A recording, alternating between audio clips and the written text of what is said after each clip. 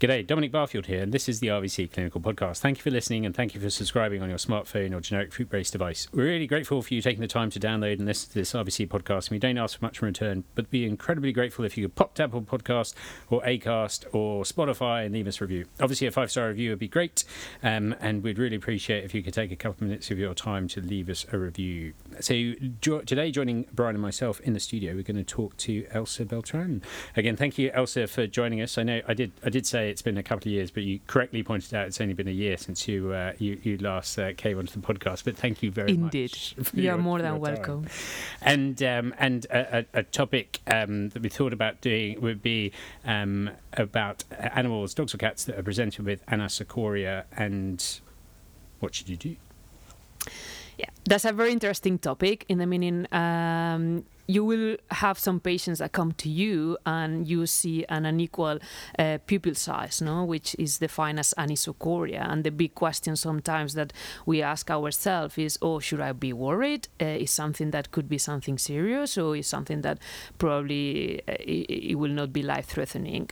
So the big question as well, or in a very simple way, anisocoria can be caused by physiological cause. So like in people, 20%, up to 20% of the people have physiological anisocoria, so they have an equal size pupil size, and it's nothing to worry about. Or it could be a problem with the innervation to that iris, to that muscle iris, and the muscle is innervated by the autonomic system, and we know the autonomic system mainly has the parasympathetic and the sympathetic innervation. And then another big cause of anisocoria is being iatrogenic. You work with ophthalmologists, or they put an eye drop, and suddenly the pupil is very myotic because they give a parasympathetic mimetic, or the pupil is very dilated because they give a sympathetic mimetic and they haven't told you. So I think that is the first thing that we should be concerned. If you are surrounded by ophthalmologists, make sure they haven't put any eye drops that can interfere on your assessment. But if we look at the big question again, you have a dog or a cat with anisocoria.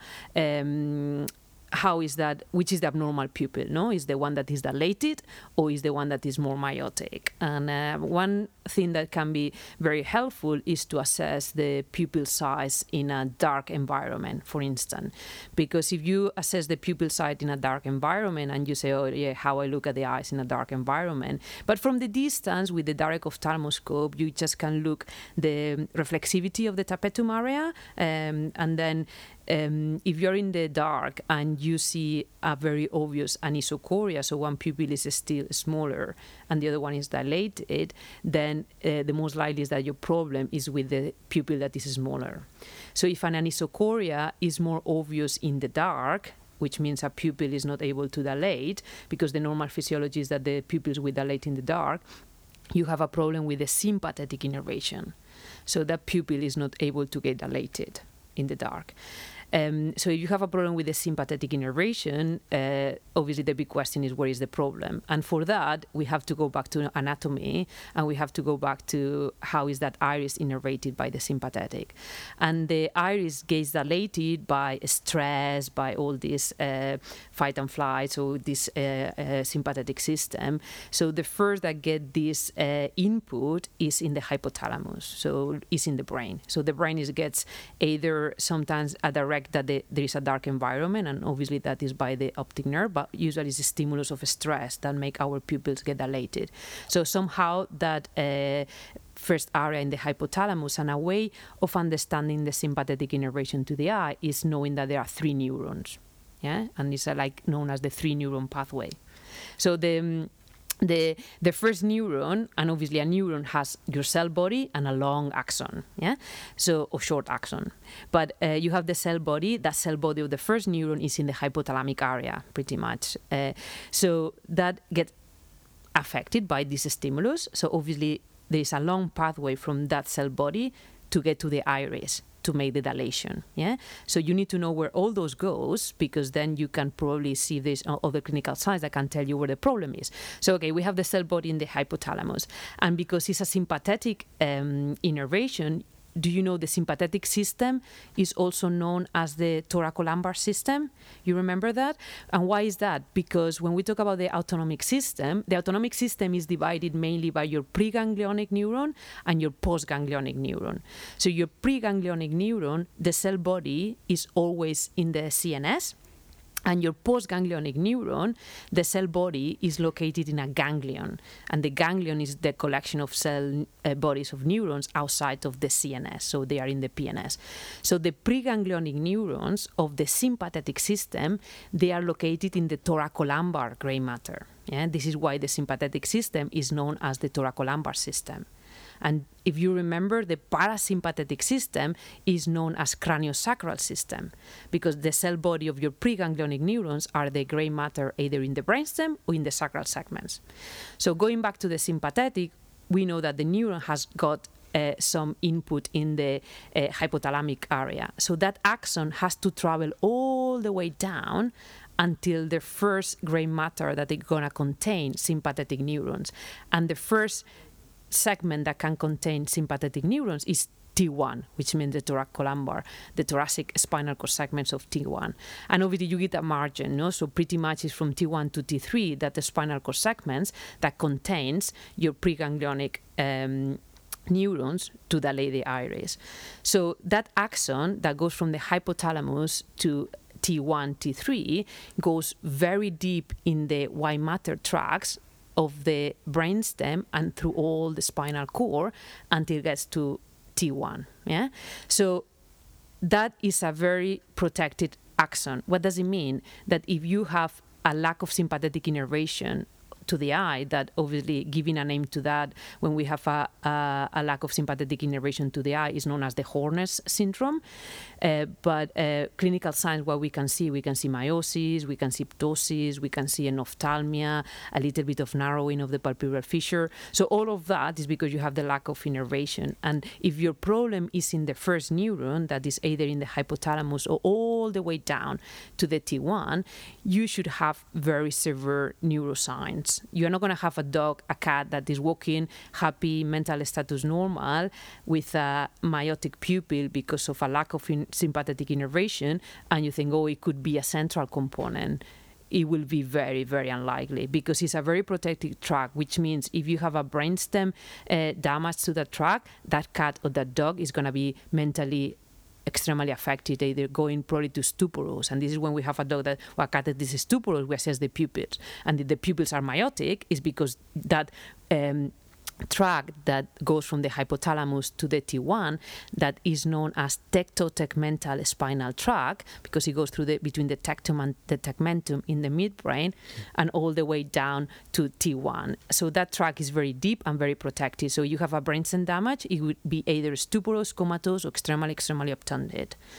And if it's in the spinal cord, the same, is very deep in the spinal cord.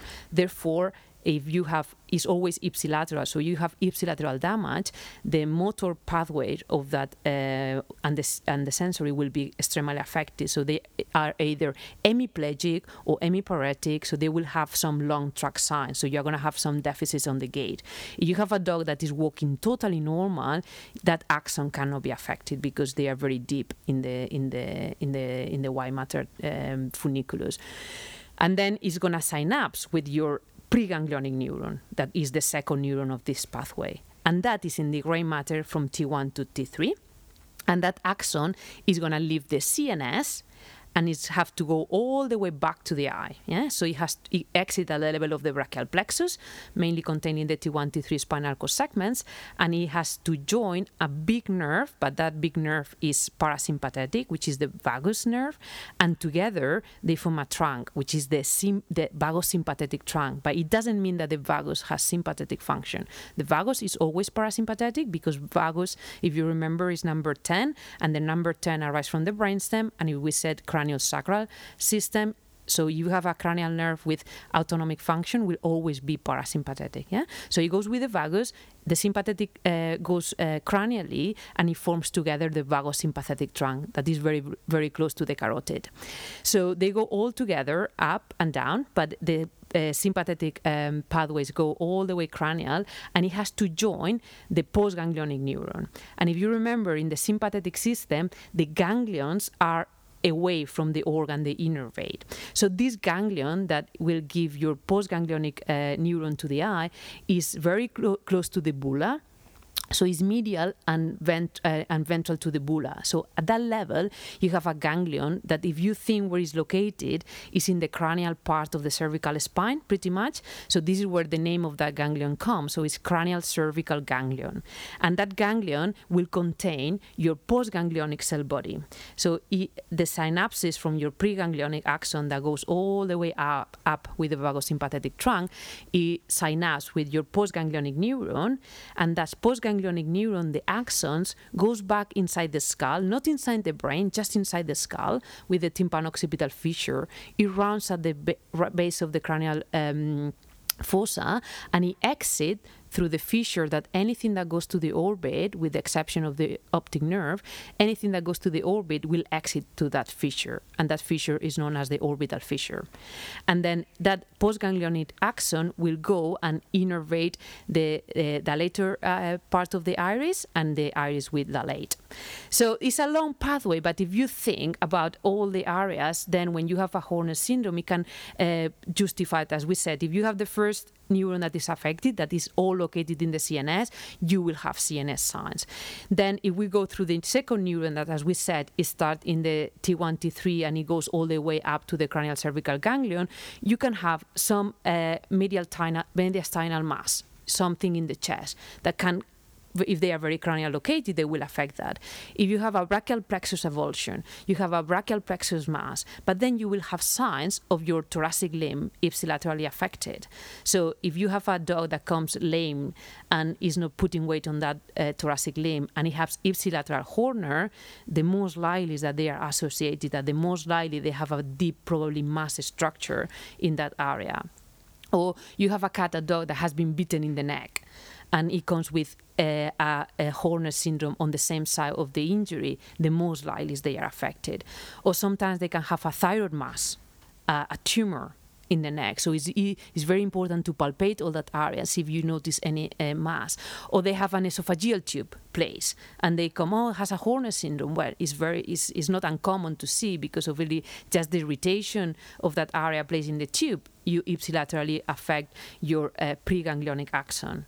Or if we are talking about your postganglionic, then you have a middle ear disease. So you have a big bulla surgery. They can have affection because they are very close related. Yeah. So all these areas, because in the end, Horner syndrome is not really a diagnosis. Horner syndrome is a clinical sign.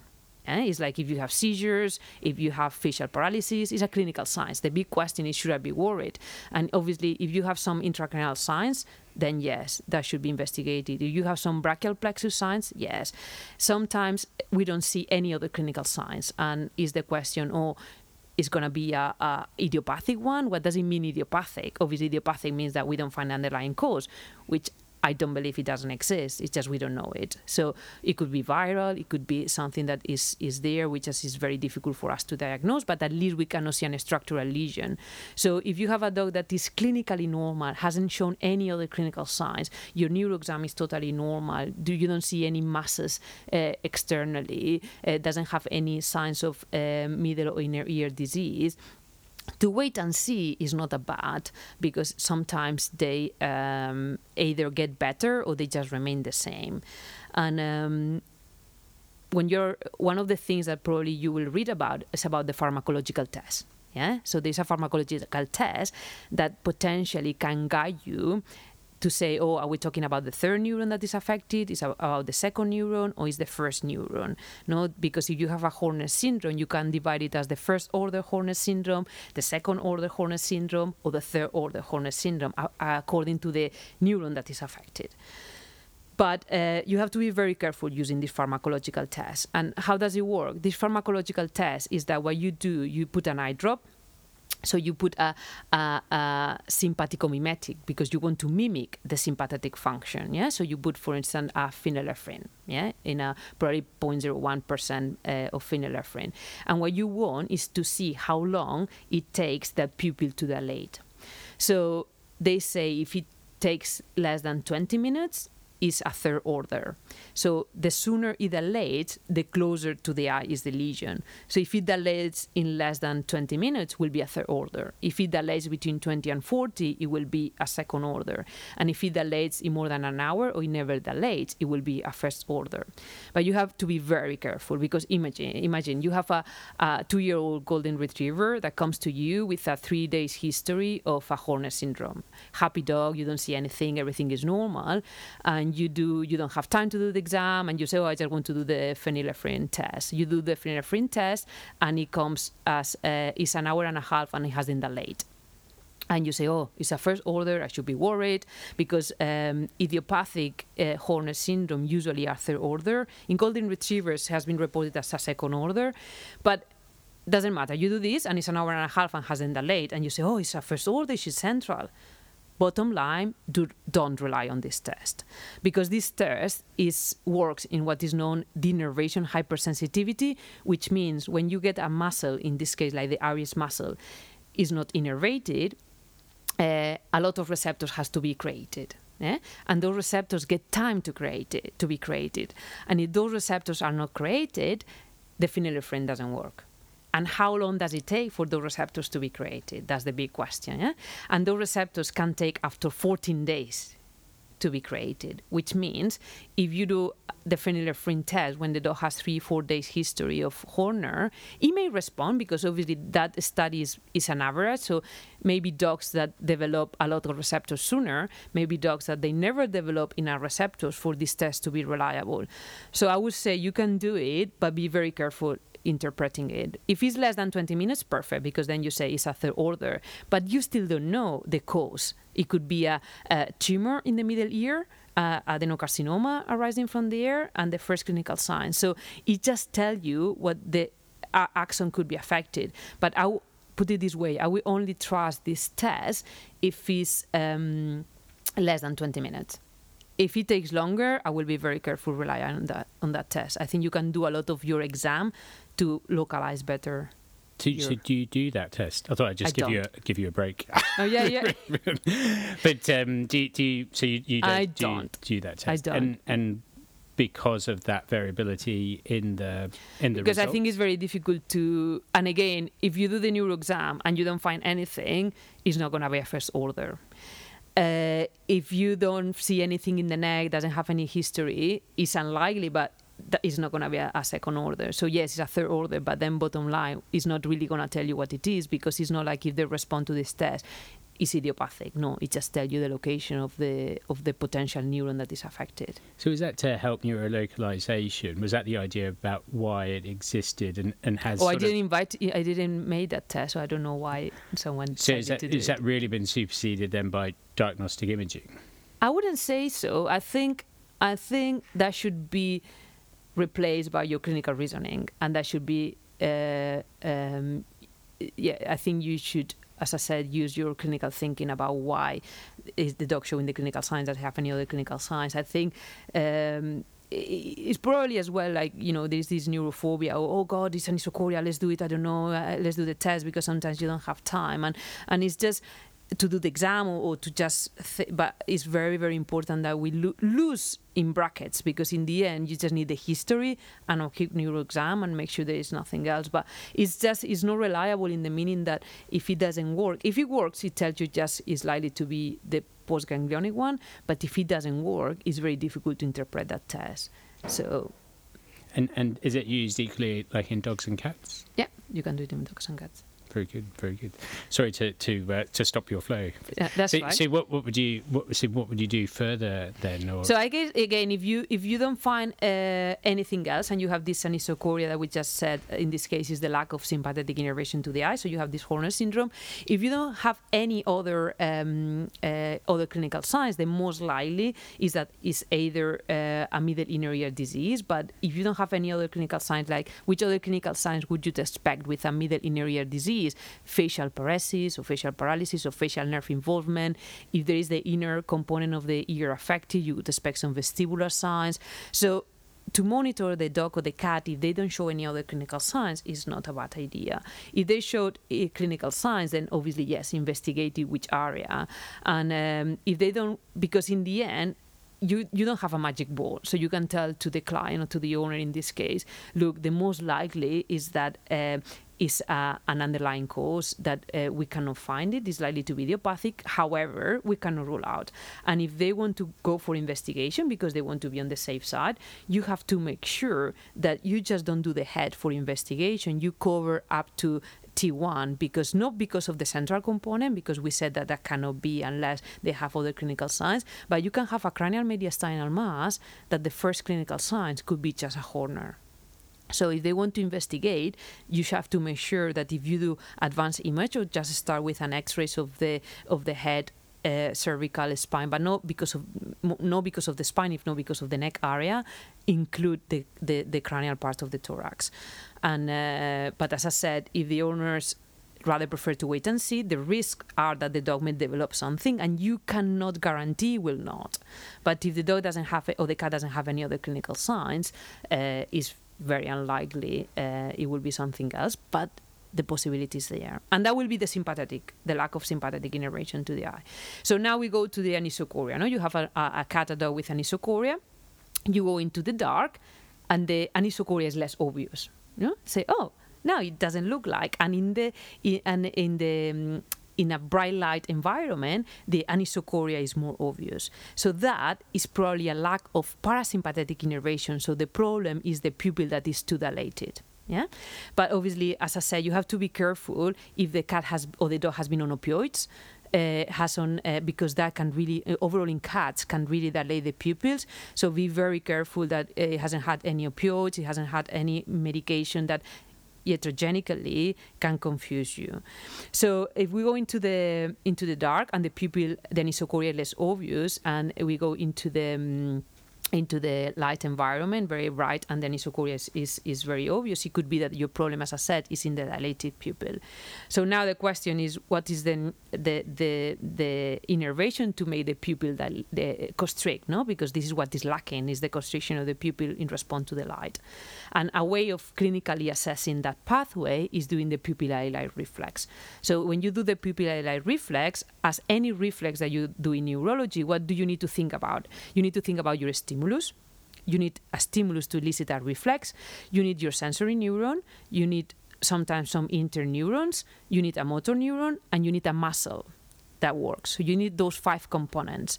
So if one of them are not great, you're not going to elicit that reflex. So you have a crap light, a light that is not very powerful. In a cat or dog that is very stressed, they don't match. Because obviously you have a sympathetic component that dilates the pupil, and you have a very low stimulus to constrict the pupil. Yeah. Is a phone light strong enough? Don't use the phone. I think the phone can be. And one thing that, try the phone to your own eye, and you will be surprised how painful it is. So be careful, and again, just try to use a light that is indicated for PLRs, and try to keep that eye for the rest of your working as a veterinary surgeon, and you will love that light. But I would really avoid using the phone because it has a very weird light, and again, just try it to your eye, and it's very painful. So so that's the light. But then what is the last component is your muscle, your iris muscle. So what happens if you have an atrophy of that? Because in the end, the iris is a muscle. If the muscle is atrophied, and can you see if it's atrophied? You sometimes see little holes, or you see that the edges of the pupil are not really well defined. If you have an iris atrophy that usually is associated with age, that muscle is not going to constrict, and that pupil is going to get dilated all the time. So that is nothing to see with the innervation. It's a problem with the muscle. So those are 2 components that has nothing to do with the parasympathetic innervation, but you can get a dilated eye because of those problems, mainly for the iris. So then what happened? Who detect that eye? Imagine the light is very good. So the retina, you need to have a functional retina. If your retina doesn't function, your pupil can be dilated. Yeah. And then that retina has the retinal ganglion cells that form the optic nerve, and the axons of the retinal ganglion cells from the optic nerve. That optic nerve goes inside the skull through the optic canal, joins the optic chiasm, and at the level of the optic chiasm, the majority of the fibers cross over. If we talk about percentage, you remember it was 75% in dogs, around 66 in cats, and they join a nuclei that is in front of the tectum, which is part of the midbrain. It's called the pretectal nucleus, and there, that is your interneuron, and that interneuron are going to cross over again because brainstem, in this case, because you have to think which is the nerve that is going to constrict the pupil, and the nerve that is going to constrict the pupil is the oculomotor. Yeah, and the oculomotor is one of the cranial nerves because you remember that we said about the sympathetic and the parasympathetic. So the parasympathetic dilates the pupil, the sympathetic dilates the pupil, the parasympathetic constricts the pupil, and the cranial nerve that has parasympathetic function of constricting the pupil is the oculomotor, and the oculomotor is number 3. And you remember the parts of the brainstem? The parts of the brainstem, there are 3. From more rostral to more caudal, you have the midbrain, which is in the middle of the brain, so that is the more rostral part. Then you have the pons, and you have the medulla oblongata. So the only cranial nerve that arises from the pons is number 5. Then the olfactory, which is number 1, is a lot of fine myelinated fibers that goes directly to the olfactory bulb. And number 2, which is optic nerve, is a misnomer. This is not a peripheral nerve, it's just an extension of the CNS. Yeah. So what do we have left then? 3 and 4. And 3 and 4 are the ones for the midbrain. Yeah, so 5 is the only one that is from the pons. So what we have left for the midbrain is 3 and 4, and then from the medulla oblongata, the rest, from the 6 to the 12. So the one in charge of doing the ipsilateral constriction is the oculomotor, which is in the midbrain. So going back to our PLR, so imagine we put the light on the right eye. Yeah, so that right retina detects the light, goes to the right optic nerve, optic chiasm, cross over. So it's on the left side. We are on the optic tract, contralateral, synapse with the contralateral pretectal nucleus, but that neuron in the pretectal nucleus, which is our interneuron, cross over again with the same fibers. So 75% of the fibers will go and cross over and then will synapse with your oculomotor. And that oculomotor belongs to the parasympathetic system, which in human, they love this name, is like the Edinger-Westphal nucleus. But in the end, what you should know, that is the parasympathetic nucleus of the oculomotor. And that belongs at your preganglionic neuron. Yeah? So that is your preganglionic neuron. And that neuron, the same that we were talking about, the sympathetic, will have to leave the CNS and will exit through the same fissure that goes to the orbit, as we said before, with the orbital fissure. And now, because this is a preganglionic neuron, we'll need to find your ganglion. And we're talking about the parasympathetic system. And in the parasympathetic system, the ganglion is very close to the eyeball. So in this case, it's a little ganglion that is called the ciliary ganglion. So that preganglionic axon exits through the orbital fissure, goes to that little ciliary ganglion, and it gets very short nerves. And those nerves are the short ciliary nerves. And those are going to make the pupil to constrict, respond to the light. Yeah? So this is the pathway of the pupillary reflex. So obviously the question is, do I have a dilated eye? Yeah? What happened? The first question is that eye visual? This is something that you have to, because if that eye is visual, it means that the pathway of the retina and your optic nerve is working. Yeah, so you don't have to worry about it. And so how can you test if that eye is visual? You can do the Menas response. You can see how the dog behaves in an environment. So obviously you have to cover one eye if you are just because in this case we have unilateral anisocoria. Well, anisocoria, we have only one eye that is dilated. Make sure that that eye is visual, and if it's visual, then do the PLRs. Yeah? And the PLRs. You have, when we do the PLRs, as we said, we have a direct PLR, which is the pathway I just explained, and an indirect PLR. What does it mean, an indirect PLR? An indirect PLR is that you put the light on that right eye, the one that we're assessing, and the left eye constrict a little bit. And why constrict a little bit? Because if you remember that we're talking about the percentages that cross over, so 75% will go back to the oculomotor, the right eye, which is the one that innervates, but 25% will go through the contralateral and is the one that will contribute to your indirect PLR. So now you have to think, what happened with cats? Do they have a stronger or weaker indirect PLR than dogs? And if you think about 66% of the fibers will go to your direct PLR, around 34 will go through your indirect PLR. So they have a stronger indirect PLR. What happened with humans? Humans, we have 50 and 50%. So if you do the indirect PLR in front of the mirror before going to bed, as every night, your indirect PLR will be equal to your direct. Yeah. So, but if you have a problem in this case, you have a dilated problem because of the lack of parasympathetic innervation. Imagine, as we said, we have a right dilated eye, yeah, which your problem is the oculomotor. Just think, do you think, are you going to have an indirect PLR on the left? You will, because your problem will be in your efferent motor, so it will be on your oculomotor. But if you put the light on the right eye, that pathways will go to your left oculomotor, and that is still working. What happens if I put the light on my left eye? I will have a direct PLR on the left, but I will not have a direct indirect on the right. So I put my light on the left eye, my right eye will not constrict. And that is a fixed dilated pupil that whatever you do to that eye, you don't get any constriction. And that is an oculomotor neuropathy. Obviously, the question here is that should I be worried?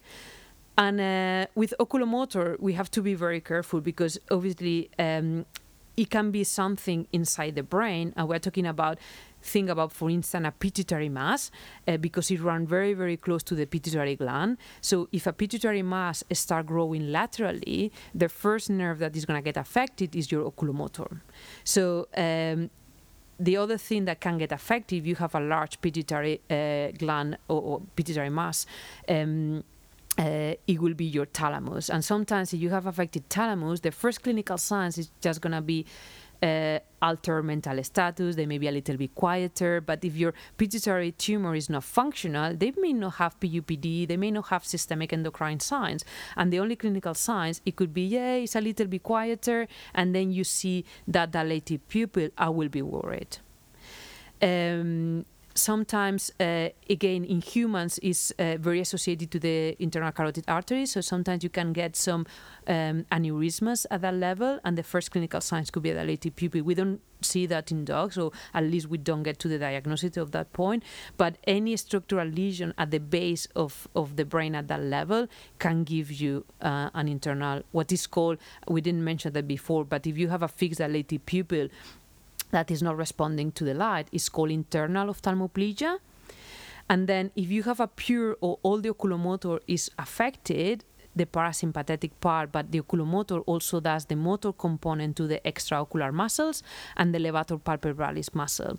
So what happens when you have the parasympathetic plus the motor component? Guess, the oculomotor innervates the majority of the extraocular muscles. And if you remember the extraocular muscles, they are the dorsal rectus, the ventral rectus, the medial rectus, the lateral rectus, and the two obliques, the dorsal oblique and the ventral oblique. And if you think about the cranial nerves that innervate the extraocular muscles, they are the 3, the 4th, and the 6th. So the oculomotor, the trochlear, and the abducens. So if you think about to abduct, what does it mean to abduct? To open, not to get away. So which muscle do you have to constrict to open the eye or to get away the eye? Is your lateral rectus. So this is what the abducens does. Trochlea is like a little system, like a pulling system that makes this dorsolateral kind of movement. So if you think about what the trochlear is, the trochlear just innervates the dorsal oblique. The rest are oculomotor. So rather than learning what the oculomotor does, you know the 6 extraocular muscles, you know what the abducens does, the trochlear does, so the rest is oculomotor. So what happens if you have a lack of innervation to those extraocular muscles? So those extraocular muscles get atonic, they don't have muscle tone. So your abducens and your trochlear are going to pull out that eyeball. So you get what is known as a static lateral strabismus and a little bit dorsal. Yeah, and the other part that the oculomotor does is the levator palpebralis. So if you lose the tone of the levator palpebralis, you get aptosis of the upper eyelid. So if you see a dog with aptosis of the upper eyelid, static strabismus, and dilated pupil, that is your oculomotor. And I will be concerned because sometimes you have a structural lesion at that level. Sometimes we just find an idiopathic cause. So we do advanced image. We just found an enlargement of that nerve, but it doesn't mean it's something bad. So we publish this as the idiopathic oculomotor neuropathy because we see this enlargement based on advanced imaging, but these dogs never progress, never develop any other clinical signs. So it's probably, we cannot call it neuritis because we don't have an histopathological diagnosis to call it itis, but we can say it is a neuropathy because that nerve is affected. It's an enlargement, but be careful because if you see an enlargement of that nerve on MRI, it doesn't mean straight away it has to be a neoplasia. So it could be just an inflammation, a granuloma, and they, as I said, usually get better even with no treatment. Some of them we just don't put anything. It's like the idiopathic facial neuropathy. Sometimes we see an enlargement of the facial nerve, but they just get better, or at least they don't progress. But as I said, if you have all these components, I will be concerned.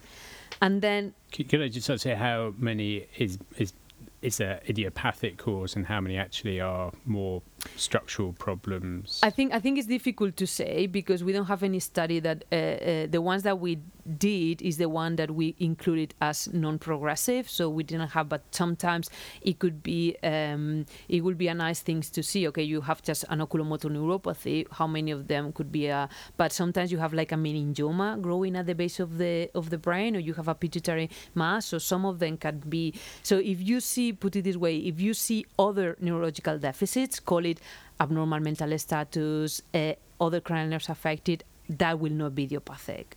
So, but if you see only the oculomotor, there is a chance that that dog may not have a badness. We have only seen that mainly in dogs, because in cats, there is a disease that loves the short ciliary nerves in cats, and that is called the lymphoma. Lymphoma really like the short ciliary nerve. And you remember what we said before, the parasympathetic innervation to the eye. So your postganglionic neurons that comes from the ciliary ganglion, they are called the short ciliary nerves. And what is the difference between cats and dogs regarding the short ciliary nerves is that cats only have two short ciliary nerves, the medial and the lateral. And dogs have about 5 to 8 short ciliary nerves. So what is the difference? For instance, imagine I have only one of the short ciliary nerves affected, because sometimes when they are affected by lymphoma, years ago it used to be associated to the leukemia virus, but nowadays we really barely see leukemia in cats, but it could be associated with leukemia virus and lymphoma. They usually start affecting one of those nerves. And if you have only one of those nerves affected, what is going to happen to that pupil is going to have a misshape. It's a dyschorrhea. And this is known as the D-shape or reverse D-shaped pupil. And that happens only in cats because they only have those two nerves, the lateral and the medial. So depending on the eye and depending if it's lateral and medial, you will see a D-shaped pupil because obviously that nerve is not working, so that part of the iris will get dilated. And if you see a D-shaped pupil or reverse D-shaped pupil, first you take a picture and you send it to me.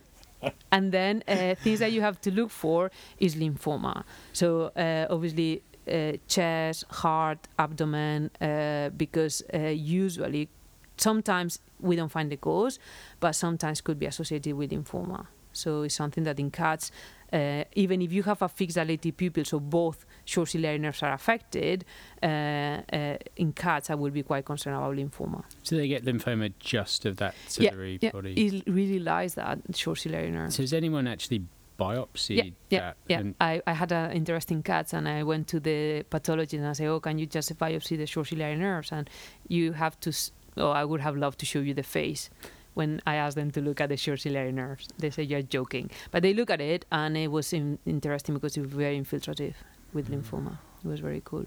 Oh, and then other thing, as we said, obviously, don't have what we say like tunnel vision in neurology, because one of the things, for instance, if you have a myotic pupil, which in this case, as we said before, it could be the lack of sympathetic innervation, we didn't say, but for instance, if you have a cat or a dog with a horrible uveitis because of a corneal ulcer, because of a eye problem itself, if you have a uveitis, you can have spasms of that muscle iris, and you will get a constriction. So check obviously that there is not any component intraocular that can cause pain or any condition that can cause you a uveitis that potentially, or even a tumor inside the eye that can potentially cause some miosis or mydriasis as well.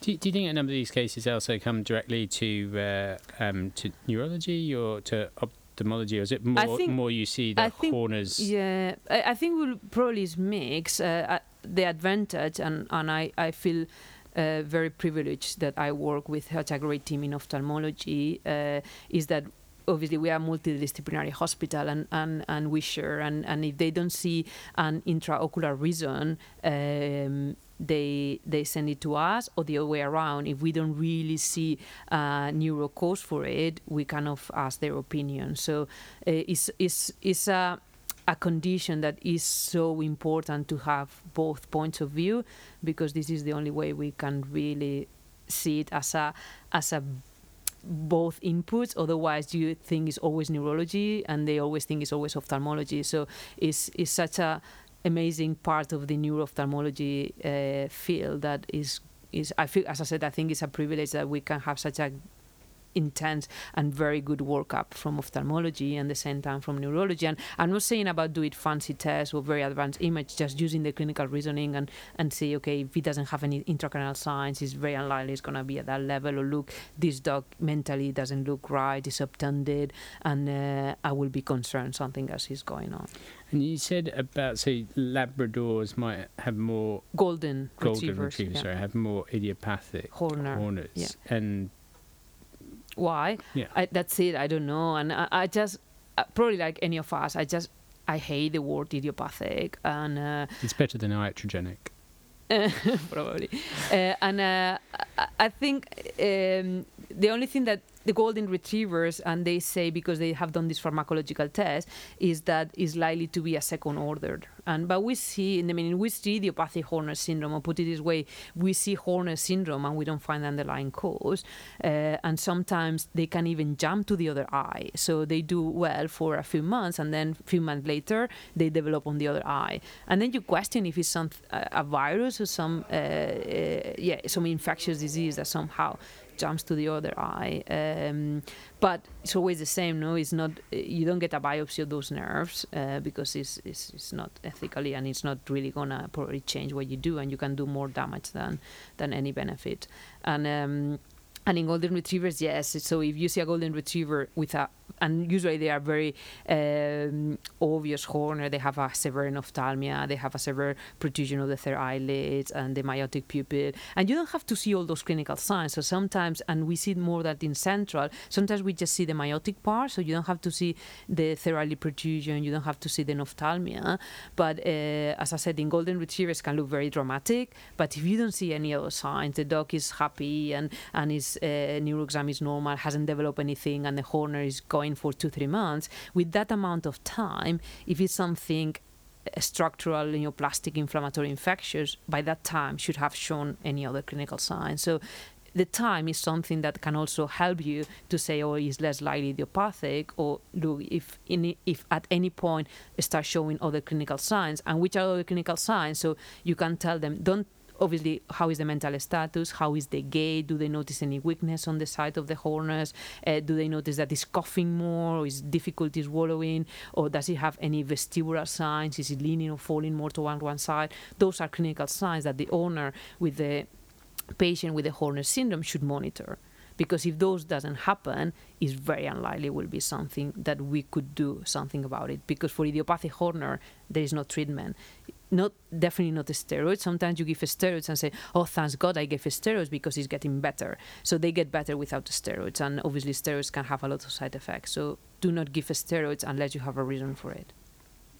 Thank you so much, Elsa. I think we'll wrap it up there. But what a fantastic in-depth look at anastocoria, and I suppose I didn't really ask a lot of questions, but there was no need. You answered everything, and I'm sure people have to re-listen to certain parts of it just to get their understanding. So if they have anoscoria in practice, they should probably just say, I need an hour. I'll listen to the podcast, and then we'll be on it. So thank you so much, Elsa, and hopefully I can persuade you maybe in another year to come back and have a Again, chat. It will be my pleasure. So thanks to you for listening, and don't forget to hit that subscribe button on your generic fruit-based device, and that way you won't even have to worry about missing a podcast. If you leave us a review, 5-star review would be great. Don't forget to tell your friends, vet friends, other friends. We'll place some show notes on the RVC pages. So if you just type in RVC Clinical Podcast into your search engine of choice, it should be top of the tree.